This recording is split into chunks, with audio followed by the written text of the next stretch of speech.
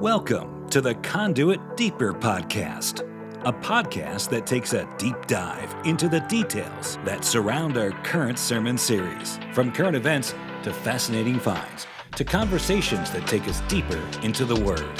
Thanks for joining us.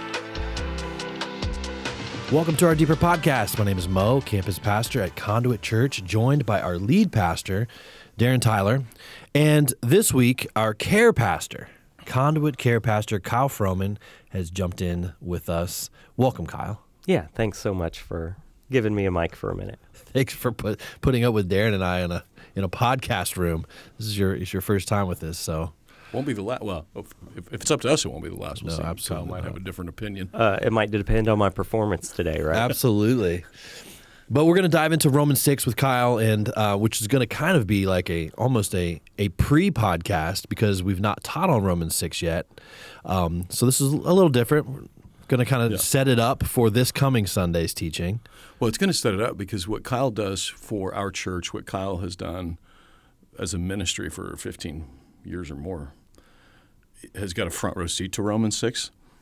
So what we'll hopefully accomplish today is this won't just be some theological exercise. This will be this actually does matter in my life, and now here's the theology to help me navigate my way through it. Yeah. And so as we continue our sermon series, What's True About You, coming off of a week where we had a special guest on Sunday, our good friend Elisa Childers joined us for an interview. Dude, can we stop for just a second and talk about Elisa Childers? She nailed it. Right? Who knew? So do you remember Zoe Girl? Of course I do. Okay. Well, let me rephrase that. Do you remember Zoe Girl as a youth group kid? Or No. I was in the okay. biz. You were professional by then? Yeah. We have to clarify that because sometimes I talk about a group or whatever, and Mo was like, in 8th grade, right. Trying to kiss a girl, and I'm out here trying to make a living and feed a family. So Zoe Girl was managed by Norman Miller. Norman Miller, legend. And so how do I say this? So Norman managed lots of really very successful, very theatrical Young Messiah tour. You remember the Young Messiah tour? I do. That was Norm. It was Normie. God rest his soul.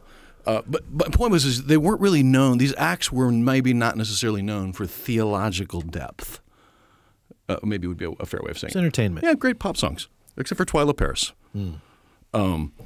But I don't know. I remember Zoe Girl, and I just didn't think of them. I just didn't know that inside of Zoe Girl is a theologian, right.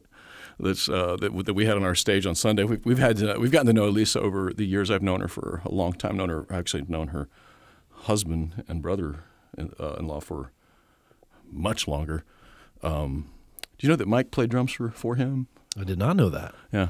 Was he also playing drums for him when you played bass in a guest appearance in their music video? No, and I did a couple of shows, by the way. Did we know that? Did everybody know that? No, this one they got professionals. When they got Mike, is when they got professionals. Mike and Mark Childers were in Truth. Okay. The chop shop of Roger Breland, where he created Beauty. And anyway. And so they got professionals. So it was Mike and Mark, and I can't remember the other guys. By then, I'd realized I'd rather make 10% of their touring revenues than as a booking agent. $150, yeah, to suck at bass. So, but that was before they were even married. Like she wasn't married then. And Mark now is actually Carrie Underwood's band leader. Yeah, music director for her. And Mike is out there with somebody, some country act. But anyway, so Elisa, sorry. Music industry history with Darren and Mo that is of completely worthless nature. Elisa did such a fantastic job of it was kind of a little bit of a place mark in the middle of why Romans is important theologically speaking in our lives. And so if you have not gotten her book, Another Gospel, it's available on Amazon. It is. .com for now, I guess. I mean, who knows what Amazon's going to do in the future. I can't recommend this book highly enough. In the olden days, 5 years ago, the biggest concern was Richard Dawkins or Christopher Hitchens or some raging atheist. But the bigger danger now the progressive theologians, which are just stripping away the gospel of the power in it. And she does a masterful job of walking through why that is important. And in the book, we couldn't do it in the 30 minutes we had, but in the book, builds an enormous biblical case of why this is all so important. AlyssaChilders.com. You can peruse her podcasts, her YouTube channel, and order her book from there as well. You can check out the interview that Darren led with her this past Sunday on our YouTube channel, Conduit Church, and it was inspiring. We had a lot of great feedback from that since Sunday, and a lot of folks that have ordered the book, my son included, and his girlfriend immediately ordered the book at lunch after service. They were just really intrigued by the conversation, and That's actually interesting. Yeah, it was. How old is Gabe? 19. Yeah, and just felt like she was hitting on topics that are absolutely relevant to today's culture, and it's true. I mean, it is. I mean, there's just a lot of questions that are arising in our culture that we try to tackle on this podcast, but she's deep in the woods on a lot of that. It's important. I was asking about his age because people that are sitting there on a Sunday. I don't know of any place else on the planet where you have the equivalent of, like, say, kindergarten and a college, True. PhD all in the same room, as far as spiritual whatever. And so, I made that comment at one point about, hey, we're using a lot of words here today that you've probably never heard before, and a lot of people were like just nodding. Yes, I have no idea what you're talking about. Yeah. But if someone in their early 20s or late teens, like, they know exactly That's true. what we're talking about. So I appreciate the patience of those who waited through that, knowing that it maybe wasn't for specifically. You might be struggling. I was struggling with those questions if you're in your 60s and your 70s. Right. But thanks for allowing us the opportunity to talk about that. Yeah, but their children and their grandchildren are. Yeah. And so it would behoove them to have some awareness to the conversations that are being had culturally during this time. And so we kind of took a little bit of a break there for this interview with Alyssa, and then this Sunday we'll pick up in Romans chapter 6. What's the main takeaway in Romans 6 as we dive into this? Oh, man. So Romans 1 through 5 is about what we've talked about: justification, your identity, who you are. We at our worship night last night, there was one of the songs, like, remember who you are, remembering who you are, which those of us who have believed have this identity as the righteousness of God in Christ, that we are our existence is justified. We don't have to try to justify it anymore in Christ. But that's the position. So chapters 6 through 8 actually then switches to this biblical word called sanctification, which, I mean, I don't know, Micah, how many times you use the word sanctification in a sentence in your life right now? Because nobody uses it. But the idea, which is that, like our modern vernaculars, this is kind of, hey, you got to get your crap together. Part of your life. There's a part where I just got to get this stuff figured out. And we all inherently, at some point, will know that. I've got to figure this out. And so 6 through 8 is biblical sanctification, is God's plan for you getting your crap together. It's moving from following every evil desire, every the epithumia, to actually having a life that matches the identity of who you are. So chapter 6, he opens up with, shall we go? By the way, this is the question. If you have never asked this question, this verse 1 question, I think it's because you don't understand grace. If you've never said, what shall we say then? Shall we go on sinning that grace may increase? It's sort of a ha-ha question, but it's actually the right question. If I am the righteousness of God in Christ, if I am loved and accepted exactly as I am by believing in Christ, why not go get my money's worth for the rest of my life? Now, on the one hand, that shows that you don't understand sin and the results and all that. But on the other hand, it actually is to me, that's the perfect. It's probably the only question that you should ask as a young Christian. So why not just go ahead and? Why would I want to get my crap together if grace increases with it? So that's Romans 6 in a nutshell, is the answer to the question of why not. go on sinning. And when folks don't get their stuff together, Yeah, can we say crap on the radio? I mean, you did, but I'm going to say stuff. When people don't get their stuff together, they usually, not usually, but at times they need help. They need help getting through it. And many times that ends up being a care pastor or a chaplain, such as Kyle. And Kyle, you are, man, you go deep with people and you kind of meet them where they are and you kind of help get them out of the mire. Give us just a little bit of background of, kind of what maybe even led you into a life of chaplaincy and kind of where the worlds in which you work in or have experienced. Yeah, my journey into chaplaincy was an unexpected one, for sure. I didn't wake up one day and go, you know what I want to do? I want to be a chaplain. Sure. As a young adult, to me, chaplaincy only existed in the military and in hospitals. I didn't know that there was something more.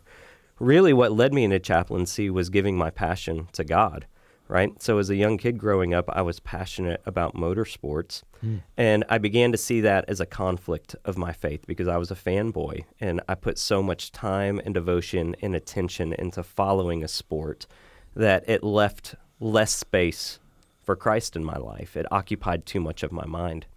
So I kind of resigned and handed that over and said, I want more of you, God. But within that, I didn't recognize that really God doesn't want us to abandon our passions. He wants us to use those passions for Him. Certain things spark our desire, spark our passion, and we should just surrender that in a way He can use it. Little did I know that would be through the course of chaplaincy. So a long story short, I just got introduced to the concept of motorsports chaplaincy and started walking as a volunteer chaplain, which then led to a part-time chaplain, which then led to a full-time chaplain. I've been doing that for almost 19 years now. 14 of that was in the sports world within the NASCAR industry, and most recently it has been in corporate chaplaincy. Along the way, have been involved in training, equipping, and empowering other men and women around the country to walk as chaplains as well. I guess we can transition to this part of the conversation. It's not just visiting people in hospitals, although you do that. Most often, I think the thing that surprised me maybe the most about being a pastor was how easy it is, how many people that you don't see coming end up hitting the self-destruct button in their life at some point. And it's a whole lot of little by little by little, and then suddenly is what I learned later. But how much of your work do you think is hospital visits, someone got cancer versus somehow the self-destruct button was hit and now everything's fallen apart? Right. I would say 30 to 40% of my time is life hit unexpectedly, and I just need someone to help me navigate this. And I would say the remaining 60 to 70% is, I hate to say self-inflicted, but certainly related to our decisions and consequences of the decisions that we make and the things that we pursue in life. Which is why you have that job and I don't, because that's actually really wise to not. Because when I say self-destruct, I say it a little bit with a tongue-in-cheek, ha, because I've done it in my own life. Right. But it's so much more than. It's not like it's a full moon and everybody just sits around going, okay, everybody on the count of three, we're all going to hit the self-destruct button together. It's a whole lot of series of decisions, of influences, of things that have happened to them, things that have happened by them that ultimately result in everything from addiction. And I guess, Mo, last year when we were, March of 2020, we were talking about it pretty quickly. Gosh, we're about to lock everybody in to their homes.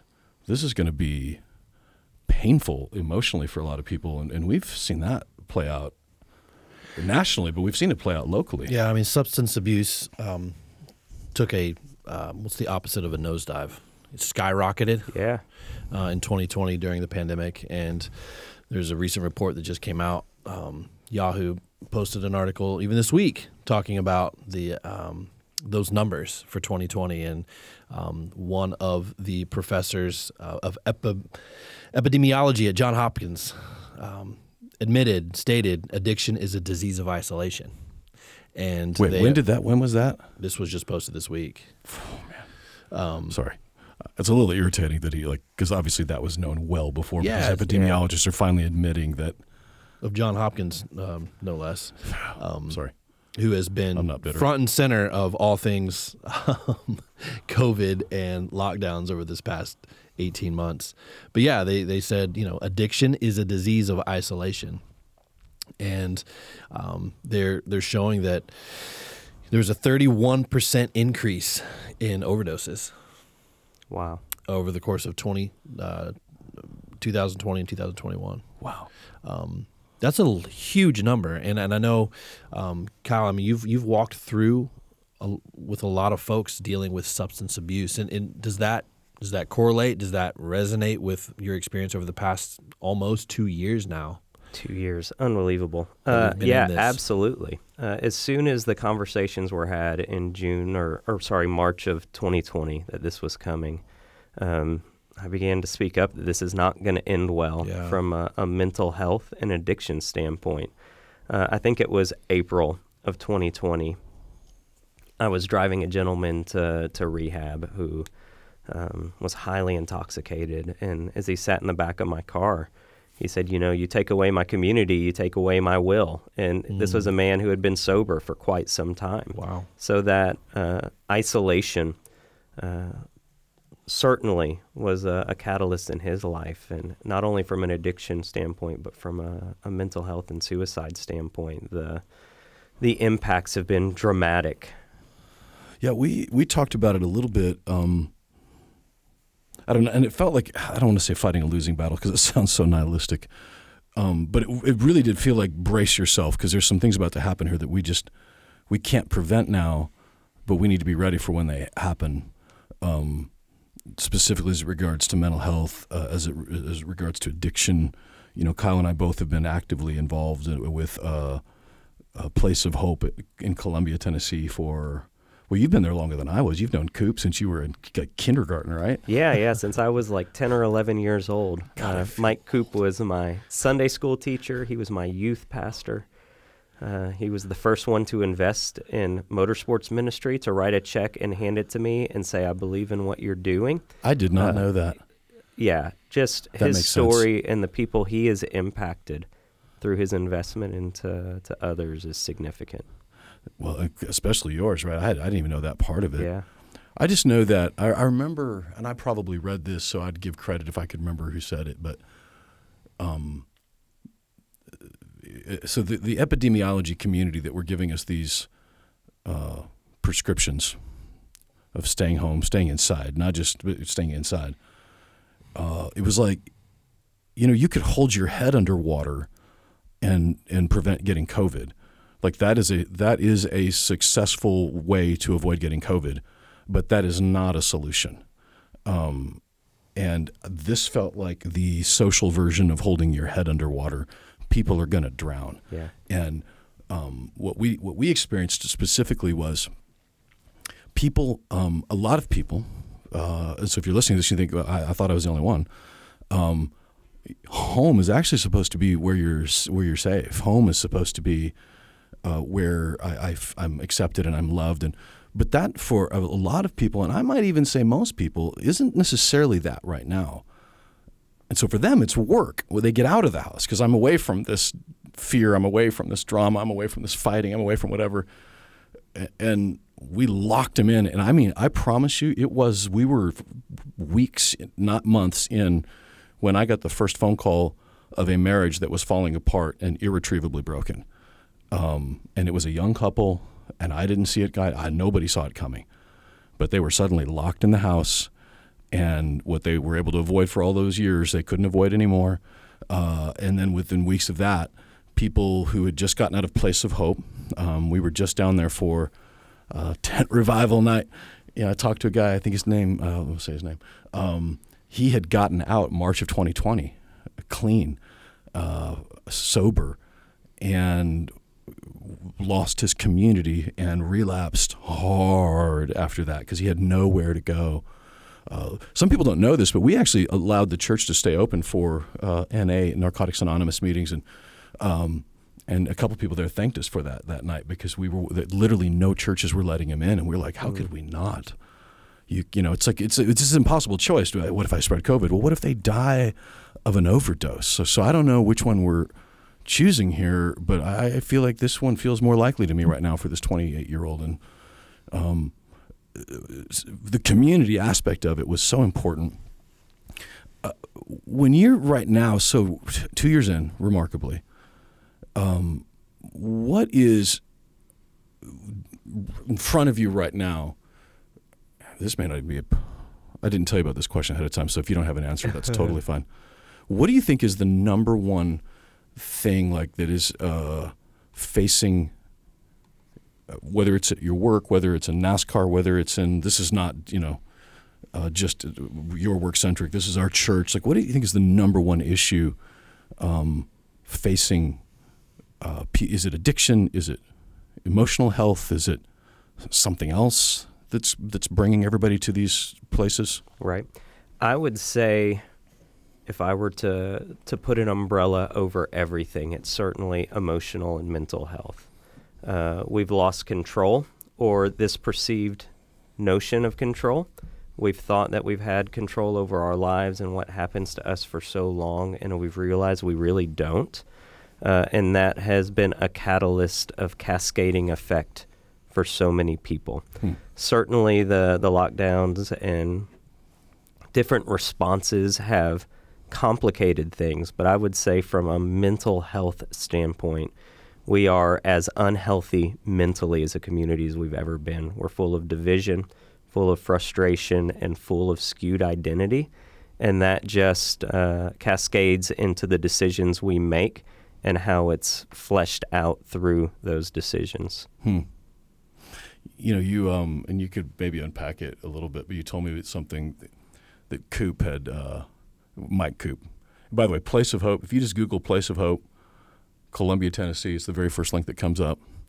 It is Christ-centered inpatient drug and alcohol rehab. We need to get Coop on the show, actually. Yeah. And it's free. Like, if you don't have money, that's okay. But he said that he kind of summed it up with two things for you. Yeah, he said, Kyle, really as people, we pursue two things. One is the avoidance of pain, and the other is the feeling of pleasure. And when I look at the decisions we make and the things we allow in our life, that certainly is a driving factor, especially when it comes to addiction, right? If I'm in the middle of a painful point in life and I can pick up a bottle and I can feel good for a little bit while avoiding the pain, that's toxic. If I can pick up a phone or some piece of technology and feel good for a little while avoiding the pain, or I can step into a relationship that lets me feel good for a little while avoiding the pain, all of those things are toxic. The problem is as we help people move away from those things, if we don't plug something back into that hole, they'll always find something else unhealthy to plug into that hole.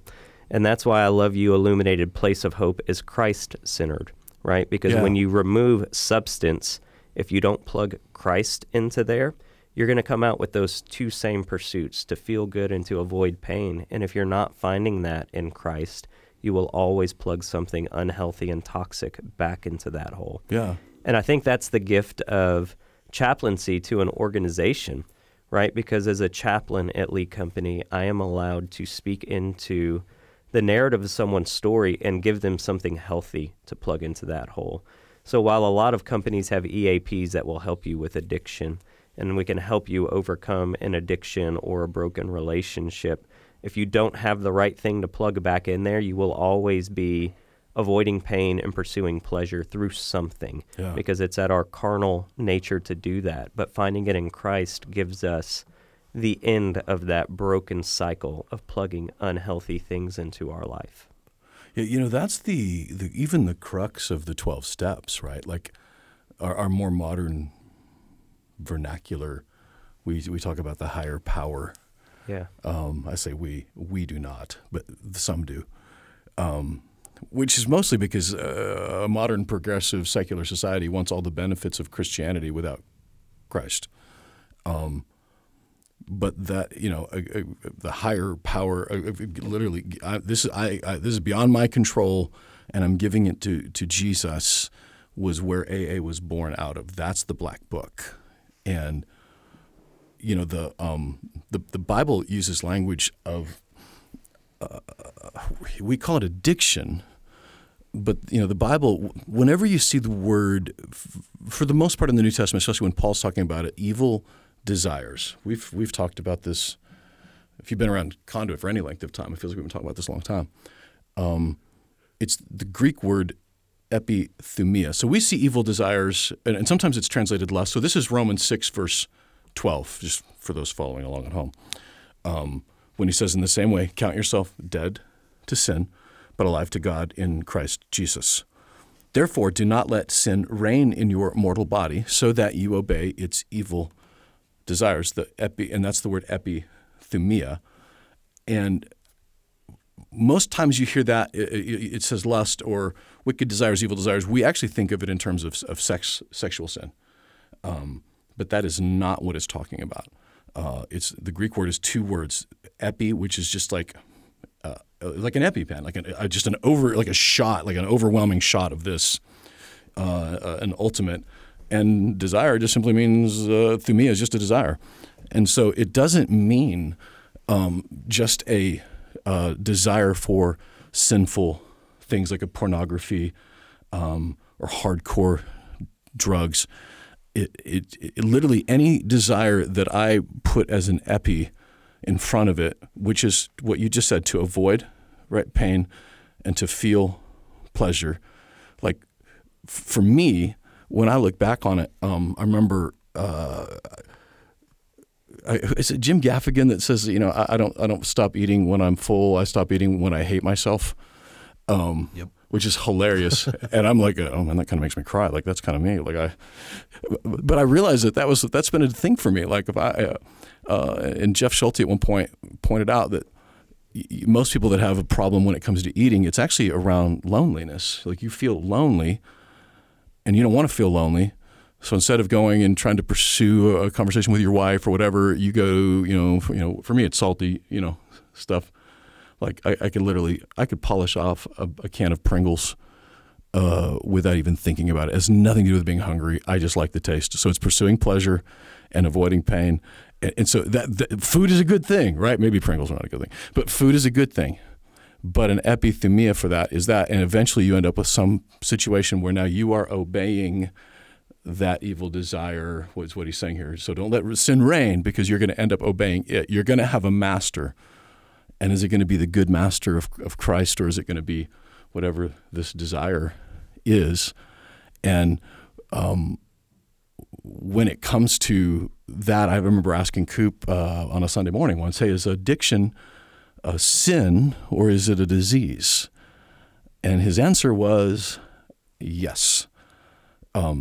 Because at some point because I've let sin reign in my mortal body, now I'm at, we would call it, that's a modern word, disease. Like I'm at dis-ease with whatever this feeling. I'm obeying it. And disease, I can see why some people don't like that, because they think, well, then it's not my fault, and I can just, I can blame other people for it. So, but that's not what that ultimately means. It just means that the idea of, we'll just stop it. The old Bob Newhart speech, just stop it. And you think, well, crud, I didn't think of that. I of course I'll just stop it. I didn't, But there's a point where now I can't, because I'm obeying that desire. In your work right now, how much of it do you find yourself with people at that point where that now those decisions are beyond their ability to stop on their own, and what do you do for them? Yeah, I would say that's the reality with most of us who find ourselves lost in something, that just the mental rewiring that go on, that's conversations way smarter than me, but our neural pathways and how those things begin to rewire to find pleasure, and we find ourselves almost out of control without the ability to right the wrong ship apart from Christ. And that's why the conversation, a lot of times someone will ask me, is it okay, is it permissible to do X, Y, and Z? The conversation is less about is something permissible to me and more about what is the potential destruction that lies within it. I am in the small percentage of Christians who don't drink alcohol. And the reason is not because I find some biblical precedent to not drink alcohol. It's because I see the potential destruction within it, and I choose to abstain so that I don't find myself overwhelmed by something, because I can have an addictive personality to things that are nice. So the question becomes not can I, should I, will I? It's what's the potential within that to get lost in it. Because once you're lost in it, it can be really hard to pull yourself out, especially when it comes to substance addiction and sexual addiction. Those two tend to rewire the brain in a way that it does become a disease. It does become something that without deeper treatment, deeper health, a deeper investment, you're not going to just wake up and go, I don't want to do this, and I'm not going to do it. You know what this reminds me of is Genesis chapter 3. Going all the way back to the garden, and you're talking about epithumia and those desires. In verse 6 of chapter 3, it says, when the woman saw that the fruit of the tree was good for food and pleasing to the eye, and also desirable for gaining wisdom, she took some and ate it. And it's like we zoom out and we think, okay, what's true about us? And then obviously farther down in the chapter, it talks about the Lord cursed the land and, sin entered into the world, and that became true for all of us. And that's what's true about us now. I mean, we're sinful, and it started with an unhealthy desire and something looking pleasing to fill something that that only God, all that God wanted in the garden was relationship with him. And it started all the way back there. And so when we're asking the question, what's true about us, man, we're carnal. Like our flesh seems to prevail, and we ask the question, like, why do we work so hard to avoid Christ or God when it comes to filling that void? It's like we've come up with 1,000 ways to, what was the phrase that you used, to avoid pain and have the feeling of pleasure. Yeah. Like we've come up with 1,000 ways to do that before thinking about or pursuing Christ. Why is that in us?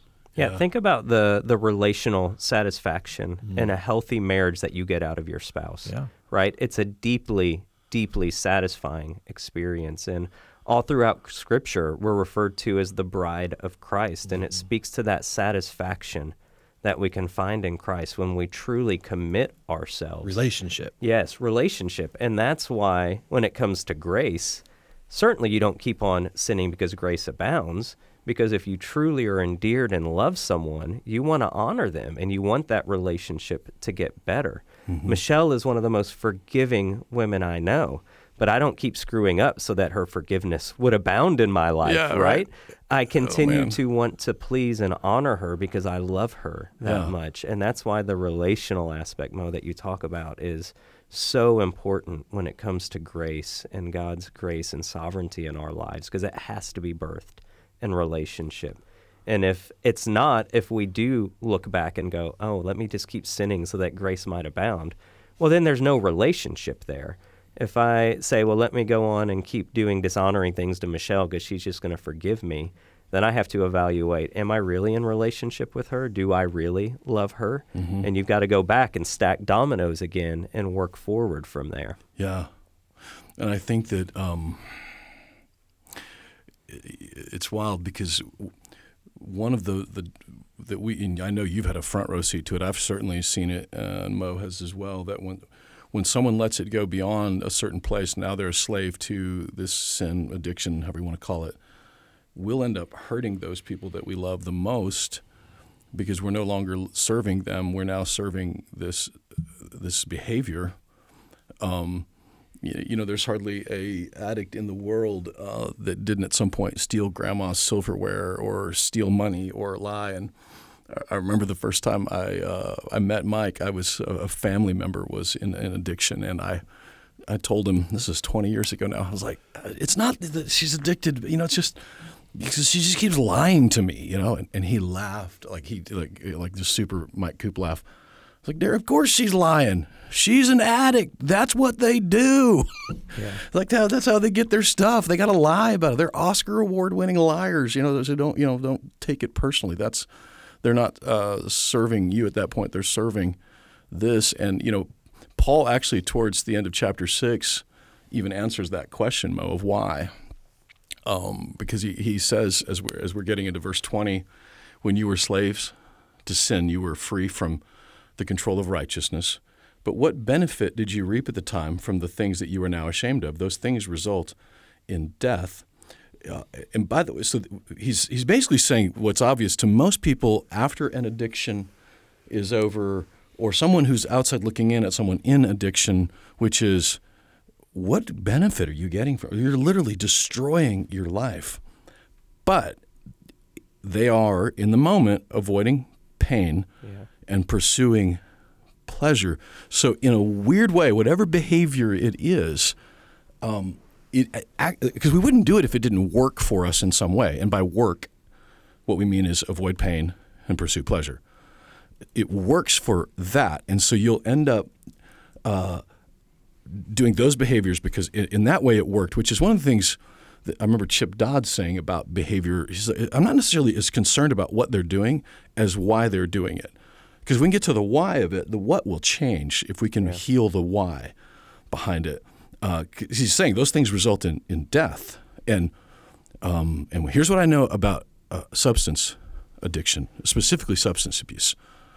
It is 100% fatal. Like Paul's speaking of spiritual death, but it is 100% fatal if you don't stop it. It will kill you. And we've seen it. And there are those heartbreaking stories, and some of you, maybe you're listening, have experienced it yourself. But what I love is that Paul goes on to say, but now that you have been set free from sin and have become slaves of God, the benefit you reap leads to holiness, and the result is eternal life. For the wages of sin is death. Like I'm going to work, and my paycheck isn't Bitcoin, it's death. But the gift of God is eternal life in Christ Jesus, our Lord.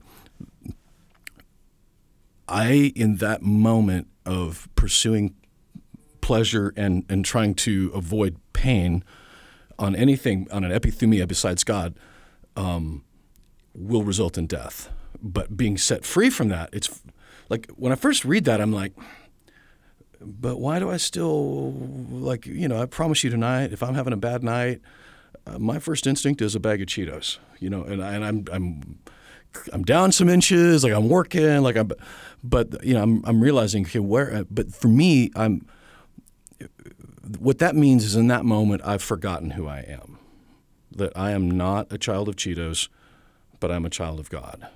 And I think I can speak for most people that are struggling with specifically addiction, slave to sin, is most of them don't feel worthy of the work of the healing of there's some lie in their life that is lodged where they think they are still this worthless child. In my case, I still think I'm that white trash kid that nobody thought would do anything, you know. So, if that's my identity, that's the kid that runs to food, to behaviors, but remembering that that's not who I am. I'm chosen by God, by Jesus, like the price that he paid. That's why, you know, chapter 6 is all about, you know, chapter 5, which is you are justified. You are the righteousness of God in Christ Jesus. So why would you go on sinning? Because that's not who you are anymore.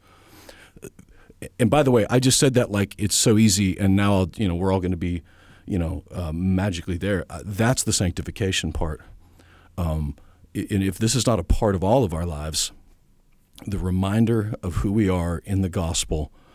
Somebody last night at our worship night said, Darren, I just want to be used by God. And he was crying and he meant it. And I was like, what if you were just loved by God, whether you did anything or not for him? And I don't know that it even sunk in, but I was like, oh gosh, even ministry can be that addiction with it. Because now I'm trying to avoid pain and pursue pleasure here. And I've just forgotten who I am. But I hopefully in these next few weeks, supernaturally people being set free, but literally supernaturally, like in our hearts, going from our heads to our hearts, of this is who we are. We are no longer slaves to sin. And in that moment when you've fallen down again, we're going to get there. Chapter 7, why do I do the things I don't want to do?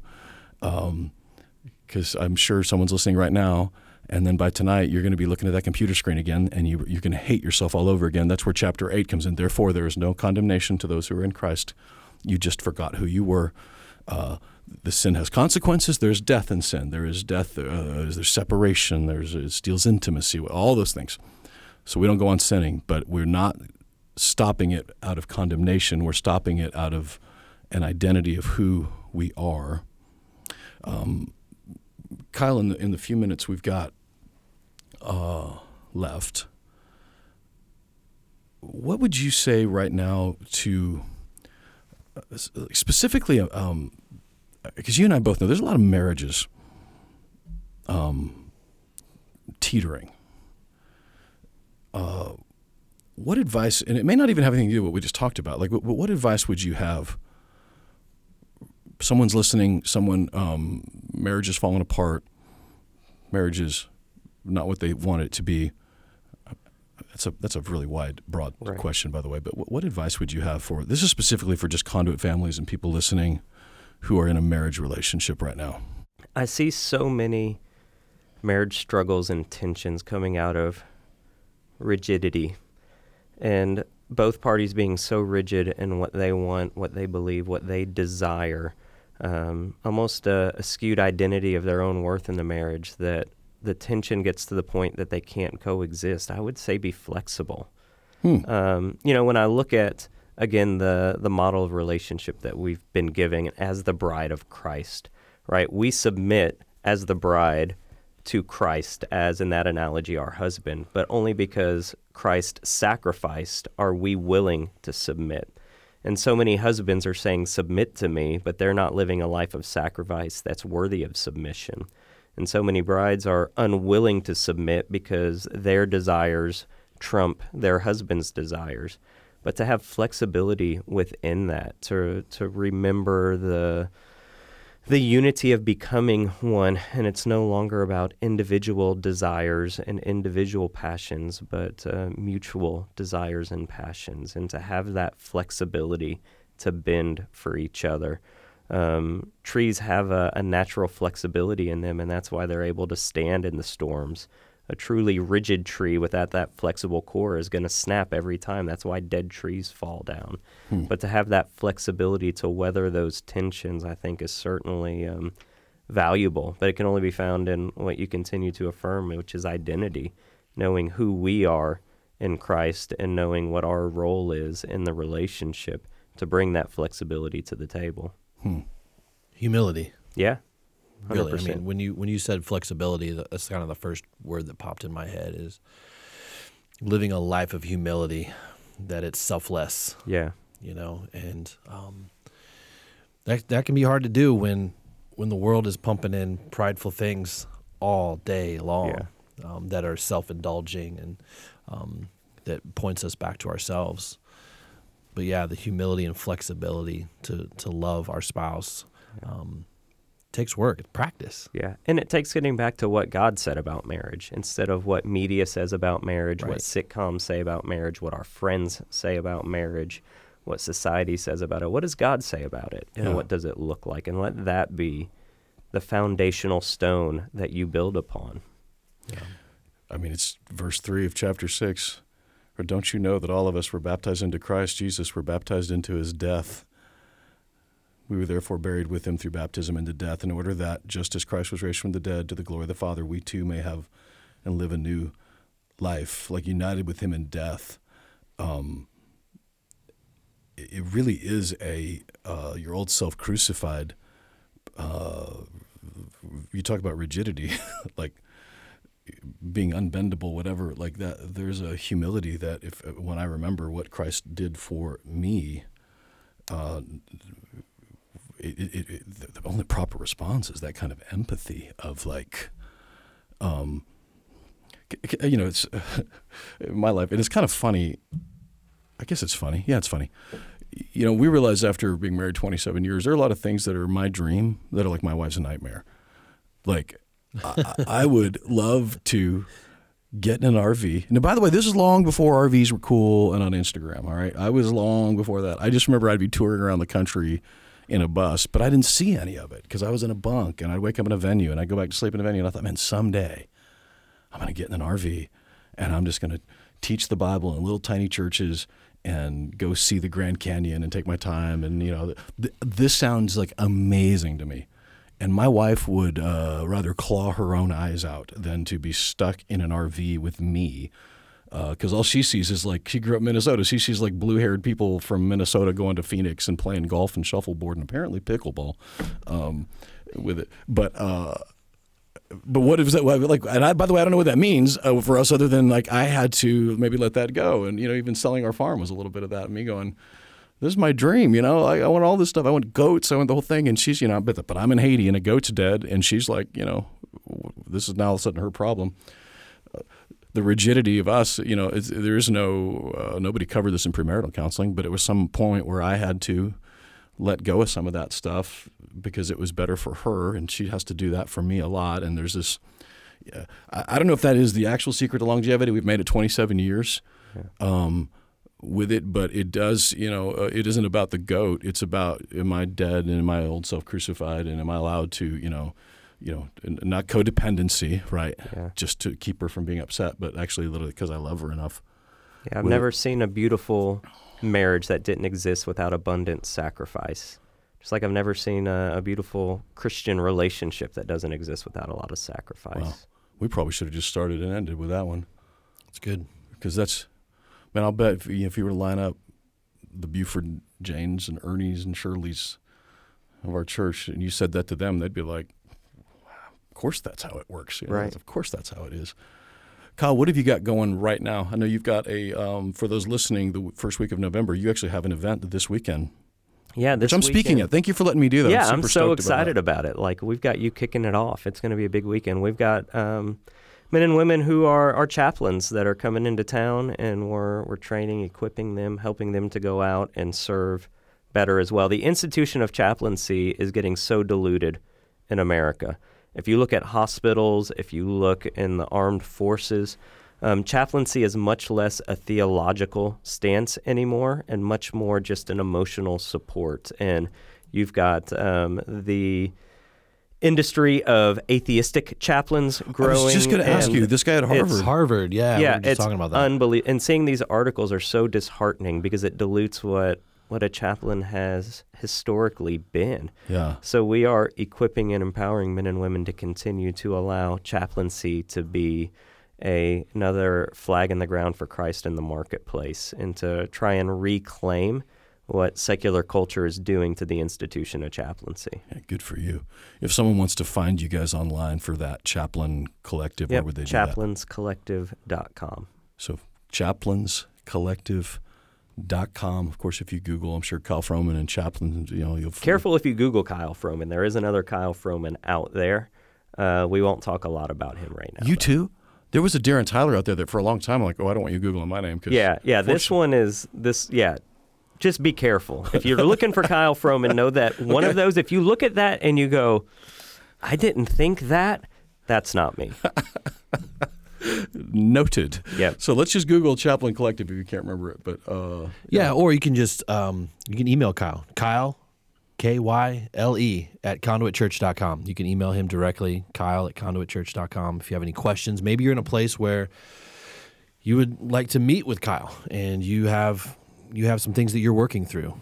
Maybe it's time that you start to deal with some addiction in your life, and you have a relationship that you really need to work through, and this is your opportunity and chance to reach out for some help. Maybe you've been putting it off, and Kyle's here. Kyle's here to help you walk through that. Kyle at conduitchurch.com, and Man, we're just so grateful for the work that you do. So thank you for spending some time with us today. And this Sunday, so we're going to dive right into Romans 6. Yeah, head first. So everything we've talked about today is kind of a prequel to what we're going to speak on Sunday, and Darren will be leading that teaching for us. And of course, if you want to catch any of the previous sessions, teachings from this sermon series, obviously through the podcast, also through our YouTube channel. And then we invite you to join us on a Sunday if you'd like. If you're in the Franklin, Tennessee area, catch us at 9 a.m. or 11 a.m. You can watch our live stream on YouTube at 11 a.m. each and every Sunday, Central Time.